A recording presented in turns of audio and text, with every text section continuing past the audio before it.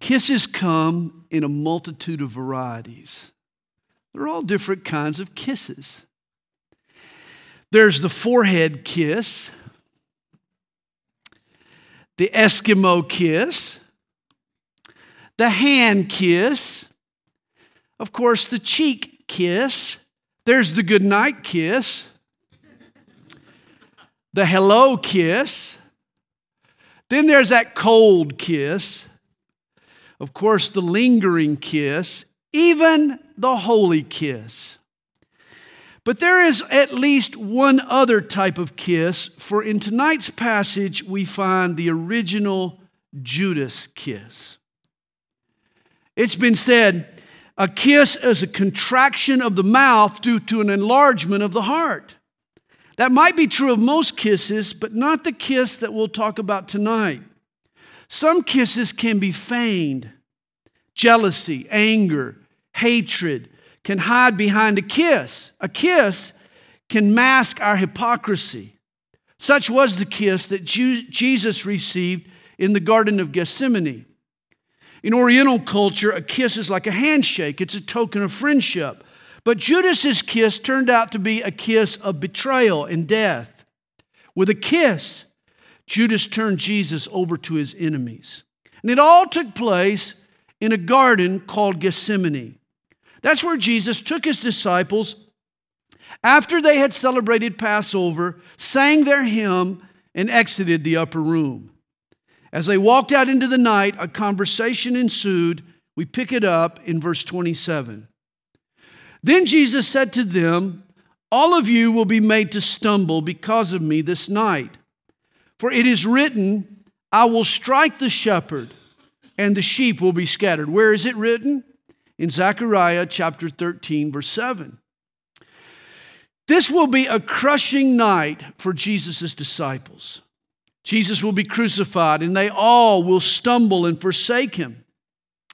He says, "But after I have been raised, I will go before you to Galilee." Peter said to him, "Even if all are made to stumble, yet I will not be." Boy, you see Peter's pride, his self-assurance. Jesus said to him, "Assuredly I say to you that today, even this night, before the rooster crows twice, you will deny me 3 times. Peter was proud. Peter was cocky. And what did Jesus promise a cocky Peter? Before the cock crowed, before the rooster crowed twice, Peter will deny Jesus 3 times. Notice Peter's boast. Even if all are made to stumble, yet I will not be. He compares himself with the other disciples. Even if the others wimp out, Lord, I'll stand strong. I won't cave in. You can count on me. Beware of spiritual pride, of putting confidence in the flesh, of believing in ourselves and in our abilities. My faith is not in my ability to stand, but in God's ability to prop me up. That's where our faith should be. At crunch time, in essence, when the rooster crows, we all tend to act like chickens. That's why we need to stand strong in the Lord, not in our own strength. Peter's going to learn. But he spoke more vehemently. "If I have to die with you, I will not deny you." And they all said likewise. All the disciples were so sure of themselves. Peter particularly was devastated when he heard for the second time. Jumping ahead, verse 72 tells us, when he thought about it, he wept. That's what will happen to him this night. Well, then they came to a place which was named Gethsemane. And he said to his disciples, "Sit here while I pray." Now, Gethsemane means oil press. Gethsemane was an olive grove, and it had a press that would squeeze the oil out of the olives. And it was near this press that Jesus felt incredible spiritual pressure. His soul and his spirit were crushed, literally squeezed. You know, it's interesting. In Genesis chapter 3, we're told that sin and the rule of Satan began in a garden called Eden. In Revelation chapter 22, we discover that when Jesus returns and puts an end to sin and Satan's revolt, he'll remake the earth into a beautiful garden. The story of mankind both begins and ends in a garden. And it's interesting that the turning point between the beginning and the end occurs in another garden, a garden called Gethsemane. For it was in this garden that the battle was fought and won that would end up wresting the world from Satan's clutches and delivering it over into the hands of God. Gethsemane was the garden of decision. For it's here that Jesus overcame his pain and his hurt and his betrayal and his struggle and readied himself for the cross the next day. In the garden of Gethsemane, the Father took away Jesus' cup of pain, the pain of his rejection, and replaced it with his peace. The battle was not just won on the cross, but the night before. Gethsemane was Jesus' crunch time. And he took Peter, James, and John with him, and he began to be troubled and deeply distressed. Then he said to them, "My soul is exceedingly sorrowful, even to death. Stay here and watch." He went a little farther and fell on the ground. Jesus' legs buckled. His body toppled to his knees. Jesus is carrying a heavy weight now.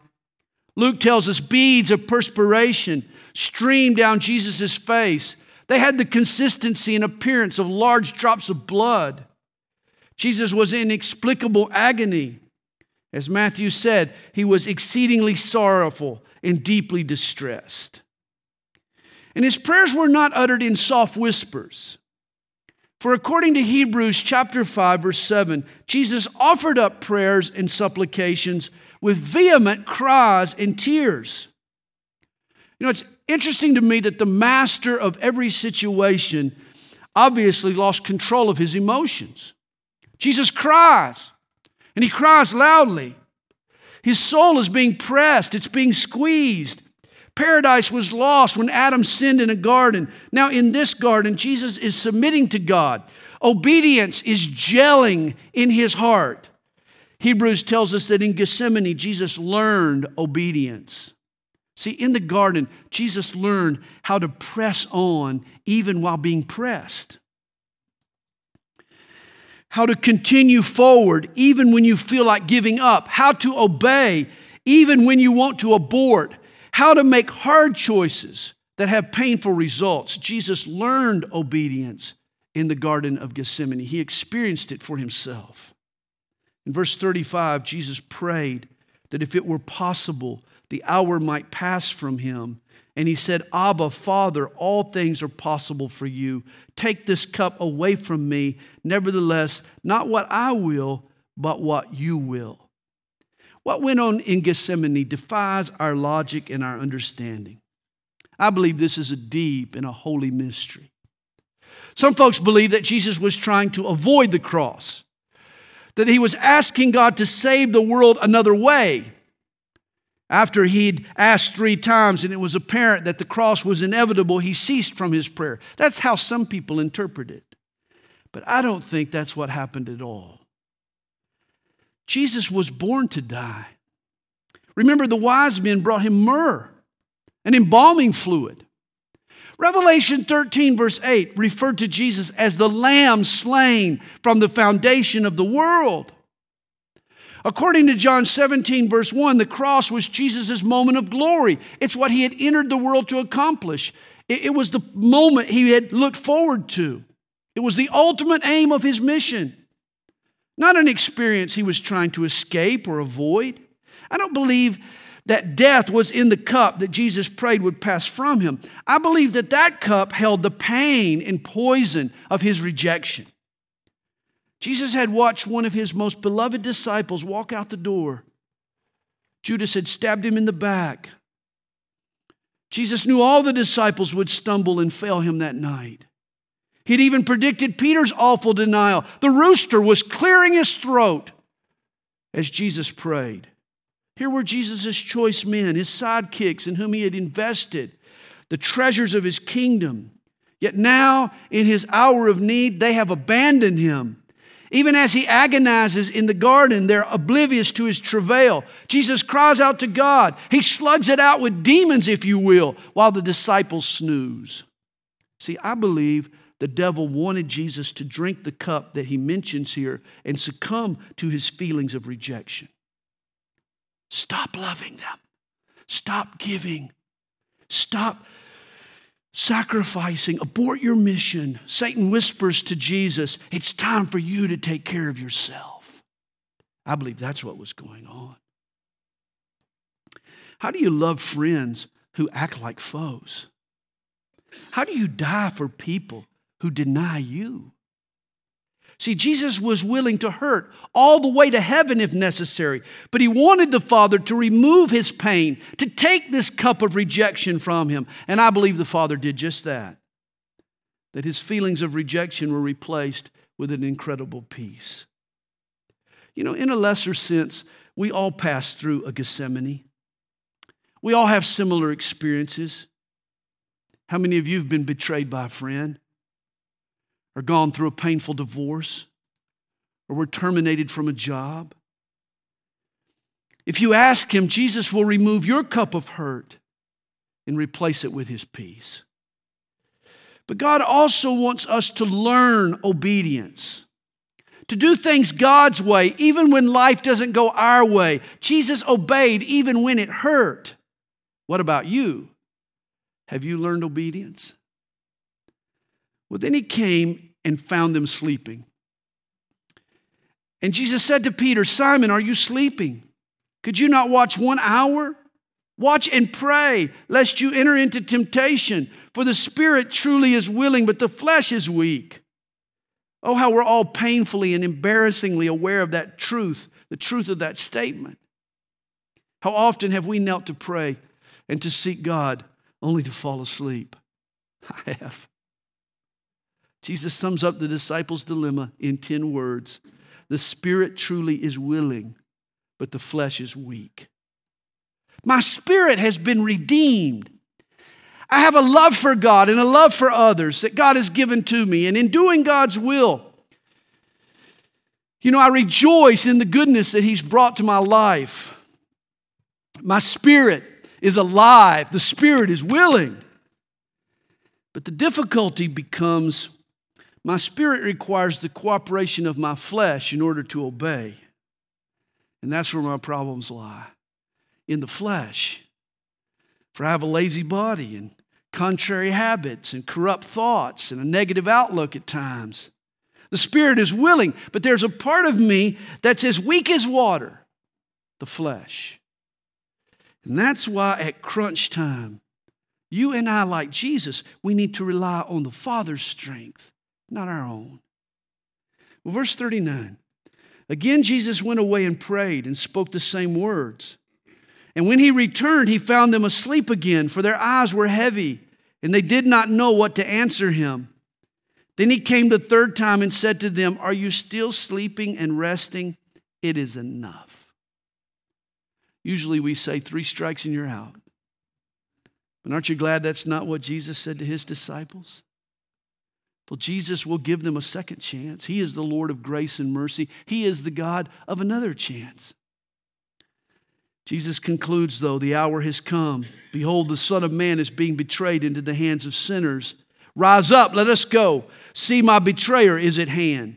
And immediately while he was still speaking, Judas, one of the 12, with a great multitude with swords and clubs, came from the chief priests and the scribes and the elders.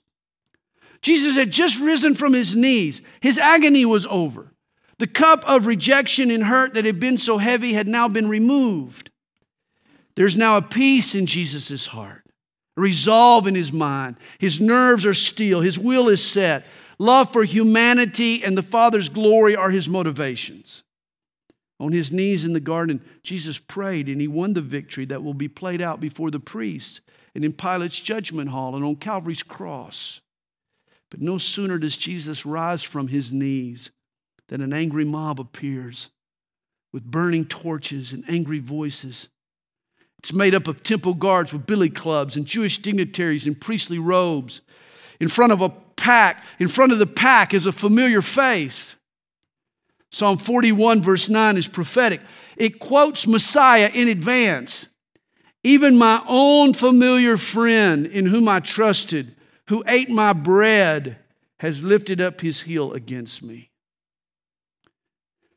The prophecy was speaking of Judas. Judas Iscariot followed Jesus for 3 years, but now he leads him to his execution. Now his betrayer had given them a signal saying, whomever I kiss, he is the one. Take him and lead him away safely.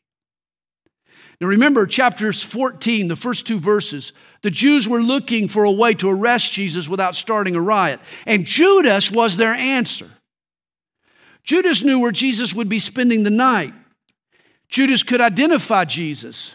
The Jews would arrest Jesus under the cover of darkness. He'd be in Roman custody by daybreak. By mid-morning, Jesus would be crucified. All without the gaze of the common folk who had followed him.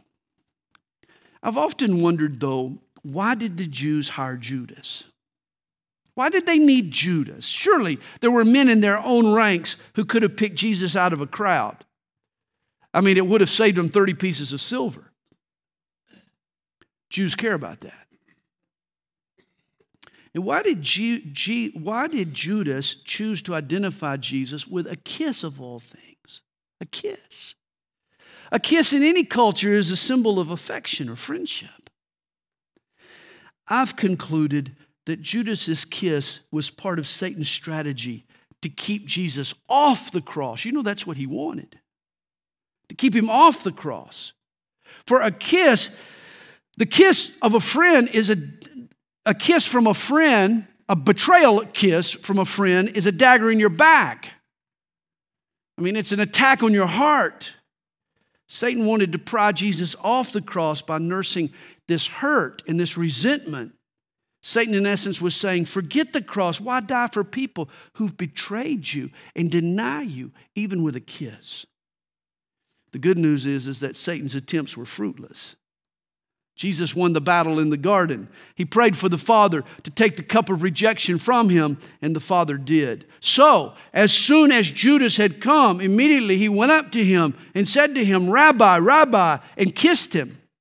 Then they laid their hands on him and took him. And one of those who stood by drew his sword and struck the servant of the high priest and cut off his ear. Now an impulsive disciple reacted to the arrest.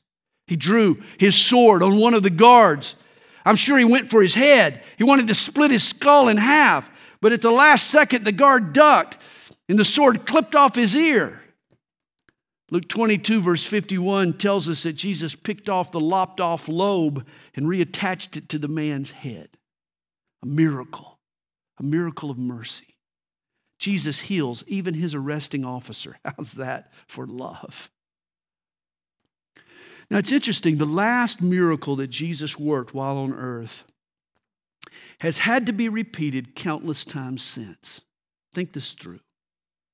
He heals a wound inflicted by one of his followers. It's sad, but a free-swinging saint with a sharp sword can do much harm. Hebrews refers to the Bible as a two-edged sword. That means that a person motivated by anger or jealousy or revenge can take even the life-giving Word of God and use it to cut up another person. This is why Ephesians 6 calls the Bible the sword of the Spirit. See, our use of Scripture has to be guided by the Spirit, not by our ignorance or by our desire to win an argument or our need for revenge on someone else. No, our use of the Scripture must be guided by the Spirit of God, lest we hurt each other using even the Word, the sword of God. Notice specifically, Jesus reattaches a dismembered body part. It's tragic but true. Even well-meaning servants of the Lord can hurt people that they want to help. We can lose patience. We can misrepresent Jesus. We can lash out rather than love. Even in church work, folks get hurt inadvertently. They leave the church. They get lopped off from the body. At times, ears are flying everywhere. This is why I'm so thankful that Jesus still reattaches lopped off body parts. I know folks who've been wounded by an angry pastor, maybe a misguided saint, and they become disillusioned with church. But Jesus still works miracles. He can heal and reattach people to his body.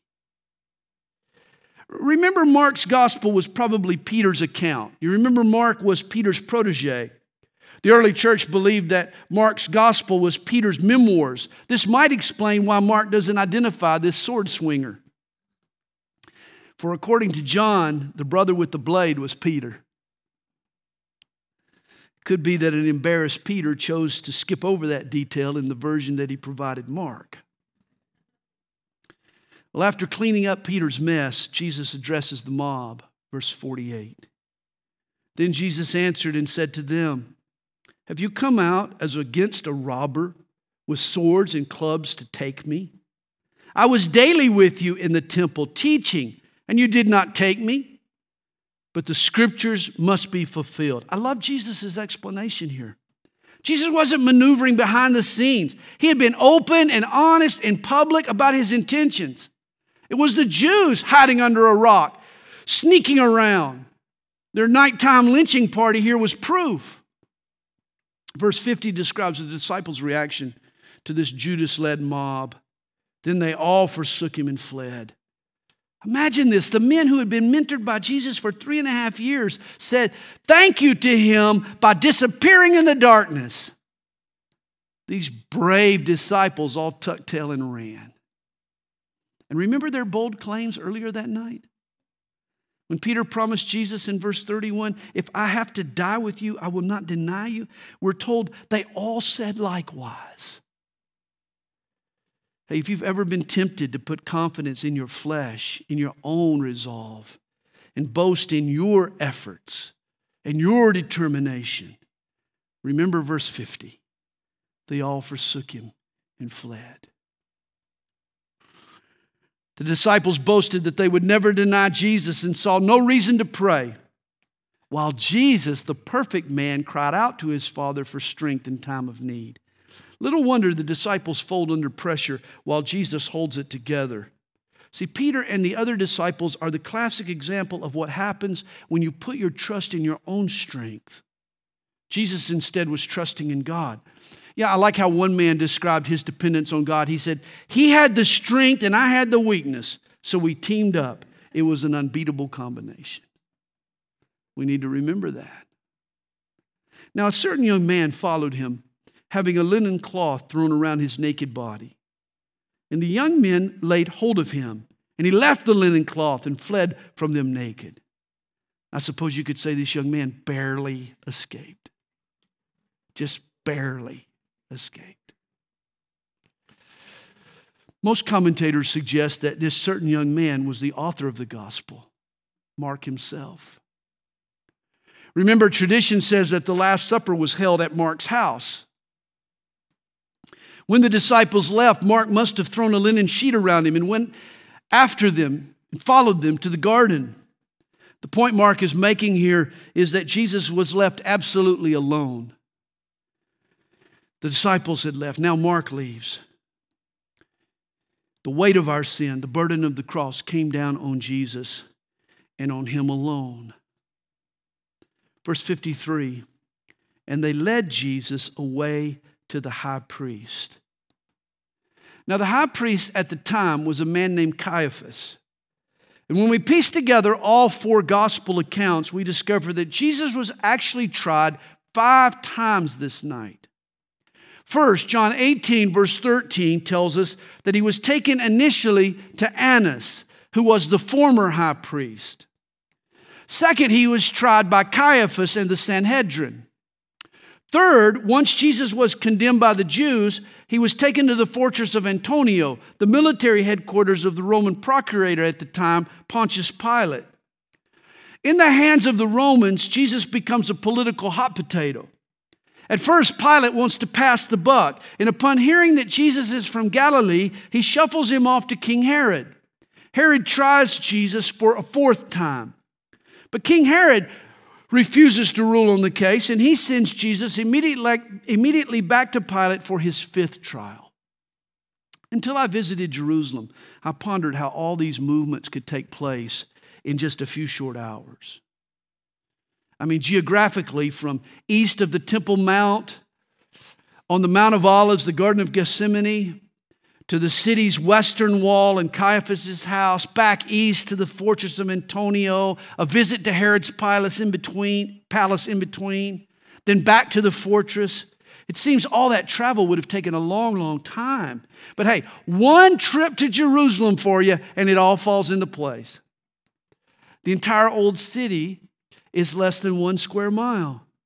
You can walk from one side to the other in less than 30 minutes. In Jesus' day, the city was not much larger.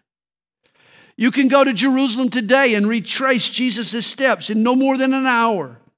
And in the middle of the night, with the streets empty, it would take even less time. When the mob arrives at Caiaphas' house, the priest was not alone. For verse 53 tells us, and with him were assembled all the chief priests, the elders and the scribes. This gathering constituted an assembly of the 70-member Sanhedrin, or the Jewish Supreme Court. These dignitaries, they knew about the arrest, and they were waiting on the mob to exercise their mock justice. You know, it's ironic that in their haste to convict Jesus, this court broke several of their own rules that night. We learn from Jewish history that, first of all, nighttime judgments were never allowed. Second, judgments were to be made in the temple, nowhere else. And third, a capital conviction and a death sentence could never be handed down on the day of Passover. The Jews broke all 3 rules in their conviction of Jesus. A smart defense attorney could have probably gotten Jesus' conviction overturned on a series of technicalities, had there been one. Well, while this trial unfolds inside Caiaphas' house, Mark tells us what happens outside. Peter followed him at a distance, right into the courtyard of the high priest. The scene now shifts from the courtroom to the courtyard. And there's Peter again. He's followed Jesus. But notice the telling words. He followed him at a distance. And he sat with the servants and warmed himself at the fire. Understand, it was probably a cold night, must have been. When Mark left his house, he grabbed a cloth to cover his body and kept himself warm. Now Peter is warming himself by the fire. But Peter had grown cold, not just physically, but also spiritually. See, when you lose heart, when you grow discouraged, you lose pace, you grow slack, you begin to lag behind. You're no longer in step with Jesus, and a distance develops between you and your Lord. And at a distance, it's more difficult to hear what he says. You're too far from him to pick up on his heartbeat. Notice Peter's progression here. First, his heart grows cold. He gets discouraged. Second, Peter follows Jesus, but at a distance. Third, Peter finds himself warming himself by the enemy's fire. And this happens to us. When our heart grows cold, when we let a distance get between us and Jesus, we turn back to the fire that the enemy stokes. We revert back to the sinful thrills that once excited us. It's sad to be gloriously delivered from sin, only to end right back at the enemy's fire. Has that happened to you? When Mark Twain was asked the reason for his success, he explained, "I was born excited." And you know, if you are a Christian tonight, you too were born excited. You are born again on fire for Jesus Christ. Yet, if a lack of prayer has set in, if self-confidence has set in, these things lead to a cold heart, to discouragement, which leads to a distant walk, which leads to the enemy's fire. If that's happened to you, you need to turn back to Jesus tonight and begin to relearn obedience. Verse 55, now the chief priests and all the council sought testimony against Jesus to put him to death, but found none. Here is the greatest trial in history. And ironically, the prosecution had no case. For many bore false witness against him, but their testimonies did not agree. You see, the Jewish hierarchy paid people to commit perjury and lie about Jesus, but they couldn't even get their stories together, get their stories straight. According to Jewish law, no one could be condemned unless the testimony was confirmed by 2 or 3 witnesses. Well, then some rose up and bore false witness against him, saying, "We heard him say, 'I will destroy this temple that is made with hands, and within 3 days I will build another made without hands.' But not even then did their testimony agree." Now remember, the Jews, they revered Herod's temple. They worshiped the temple itself more than they worshiped God, in fact. They thought of tearing down the temple. Any thought of tearing down the temple would be treason to a Jew. Of course, when Jesus made this comment in John chapter 2, he wasn't talking about the literal temple. He was talking about his own body. He was the temple of God. He was God's dwelling place on the earth. When Jesus said he would rebuild the temple in 3 days, he was talking of his resurrection. Understand, this whole trial was a farce. Jesus is getting railroaded. It's interesting, the name Caiaphas, you know what it means? Inquisitor. The high priest presides over one of the most terrible and horrific inquisitions of all time. And the high priest stood up in the midst and asked Jesus, saying, "Do you answer nothing? What is it these men testify against you?" But he kept silent and answered nothing. Jesus' lack of response was a fulfillment of prophecy. Isaiah 53 verse 7 predicted, "He was led as a lamb to the slaughter, and as a sheep before its shears is silent, so he opened not his mouth." Again, the high priest asked him, saying to him, "Are you the Christ, that is the Messiah, the Son of the Blessed?" And Jesus said, "I am." This is the name that God revealed in the burning bush, from the burning bush. When Moses asked for his name, God replied, "I am who I am." Now Jesus is identifying himself as the great I am. He's claiming to be God. And he goes on to say, "And you will see the Son of Man sitting at the right hand of the power and coming with the clouds of heaven." The right hand of God was his ultimate authority. And when Jesus returns a second time, he says he's coming in authority, in this authority of God. Jesus is warning this priest, today you might judge me, but when I return, I will judge you. And the Jews knew exactly what Jesus meant. He left no doubt that he was claiming to be God. For in verse 63 we read, "Then the high priest tore his clothes and said, 'What further need do we have of witnesses? You have heard the blasphemy. What do you think?' And they all condemned him to be worthy of death." You know, you hear people who try to deny the deity of Jesus. It's ridiculous. Ask his enemies at the time. They all knew he was claiming to be God. That's why he was crucified.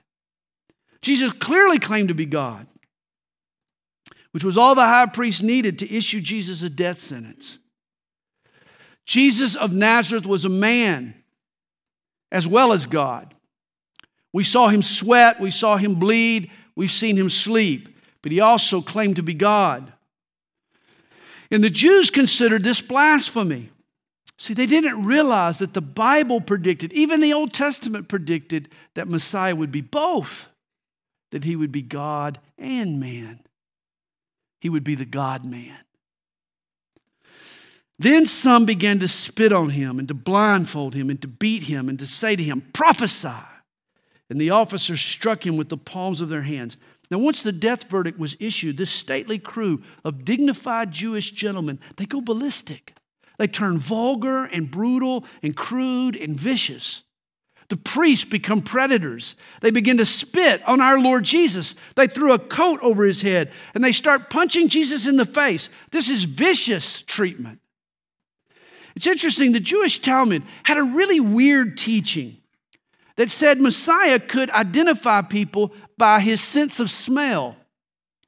Thus the Jews, they blindfold Jesus and they start striking him with their fists, all the time taunting him. Hey, prove to us you're the Messiah. Tell us who's hitting you. It's hard to overstate the indignities that Jesus suffered that night. In verse 66, the scene shifts outside. Now, as Peter was below in the courtyard, one of the servant girls of the high priest came. And when she saw Peter warming himself, she looked at him and said, "You also were with Jesus of Nazareth." But he denied it, saying, "I neither know nor understand what you are saying." And he went out on the porch, and a rooster crowed. And the servant girl saw him again and began to say to those who stood by, "This is one of them." But he denied it again. Matthew 26, verse 72 records Peter's exact words to the girl, "I do not know the man."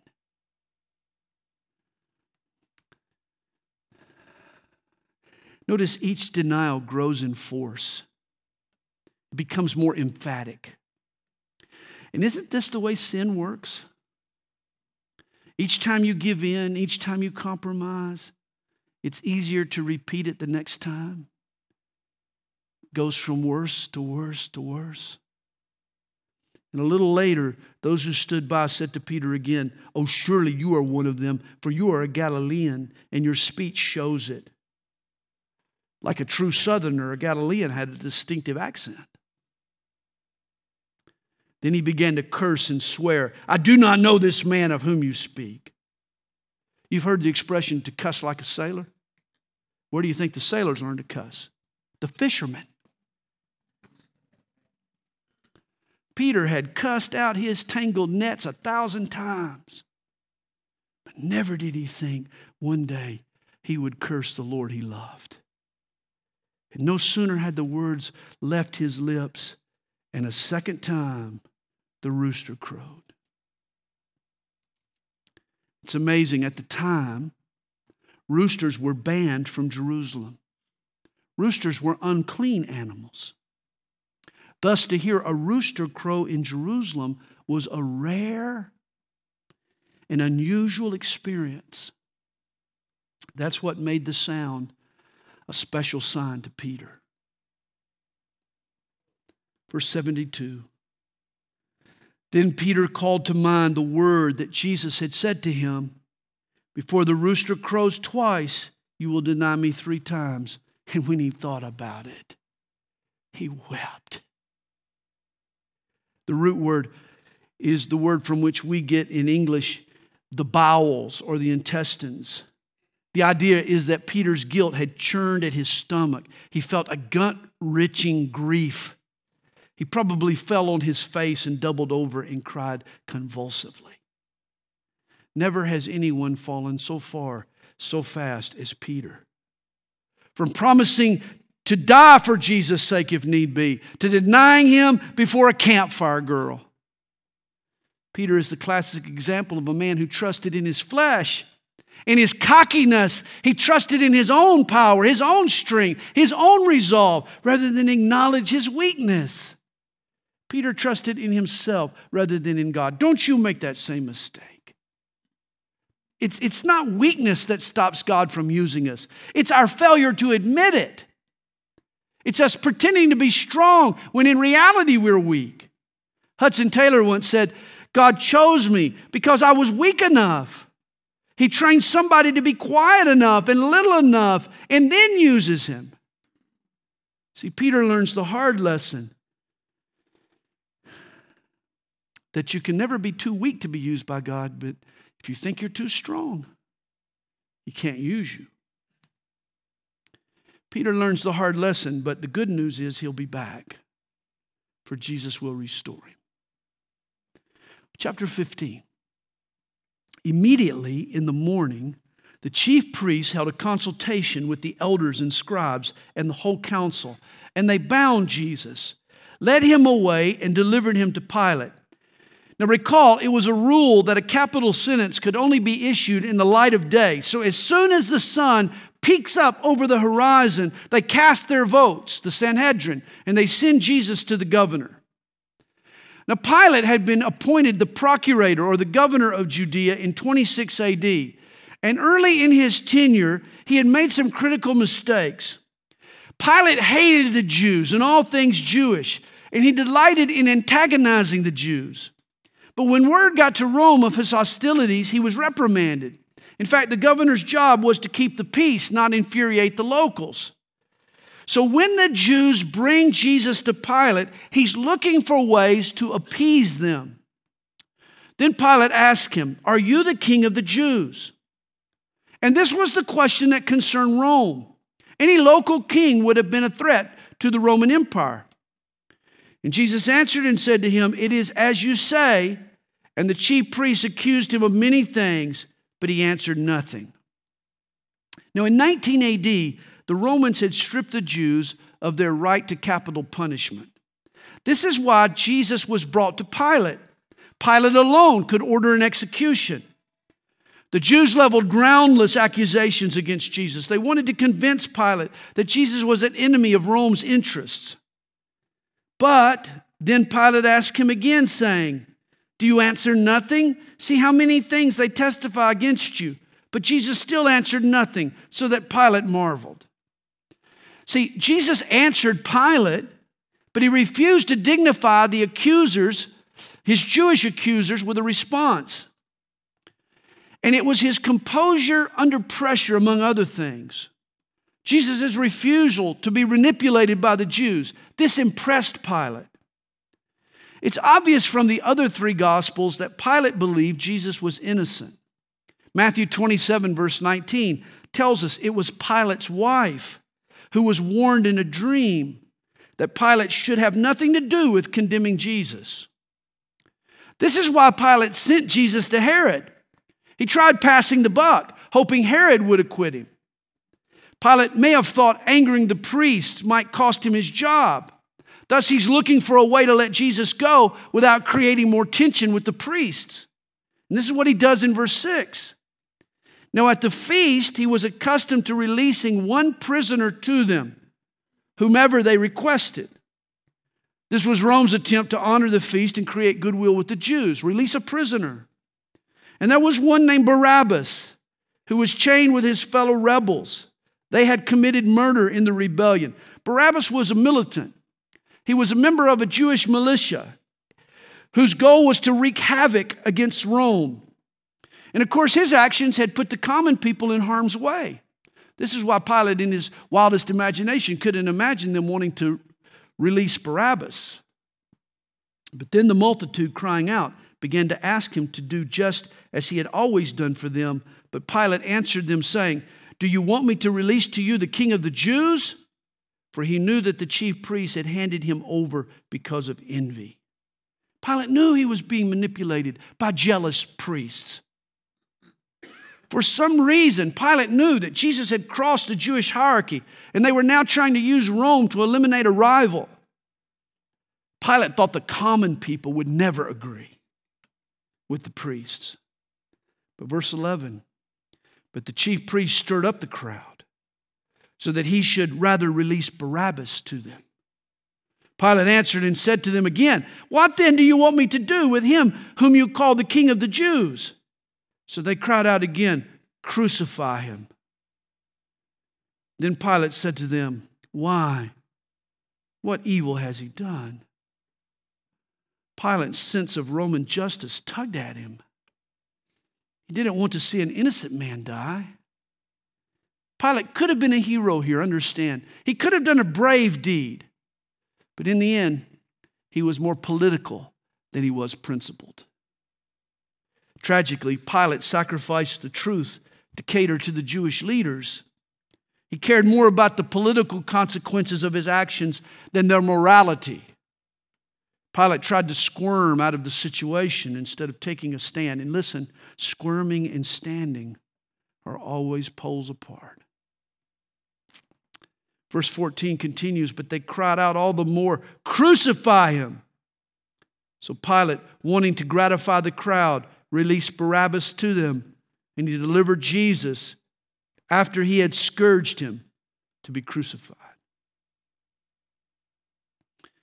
Matthew chapter 27, verse 24 tells us, Pilate took water and washed his hands before the multitude, saying, I am innocent of the blood of this just person. He tried to wash his hands of the whole ugly affair. He tried to disavow any responsibility in Jesus' death, but it didn't work. It's interesting, shortly after Jesus' crucifixion, Pilate was removed from office. He was sent back to Rome.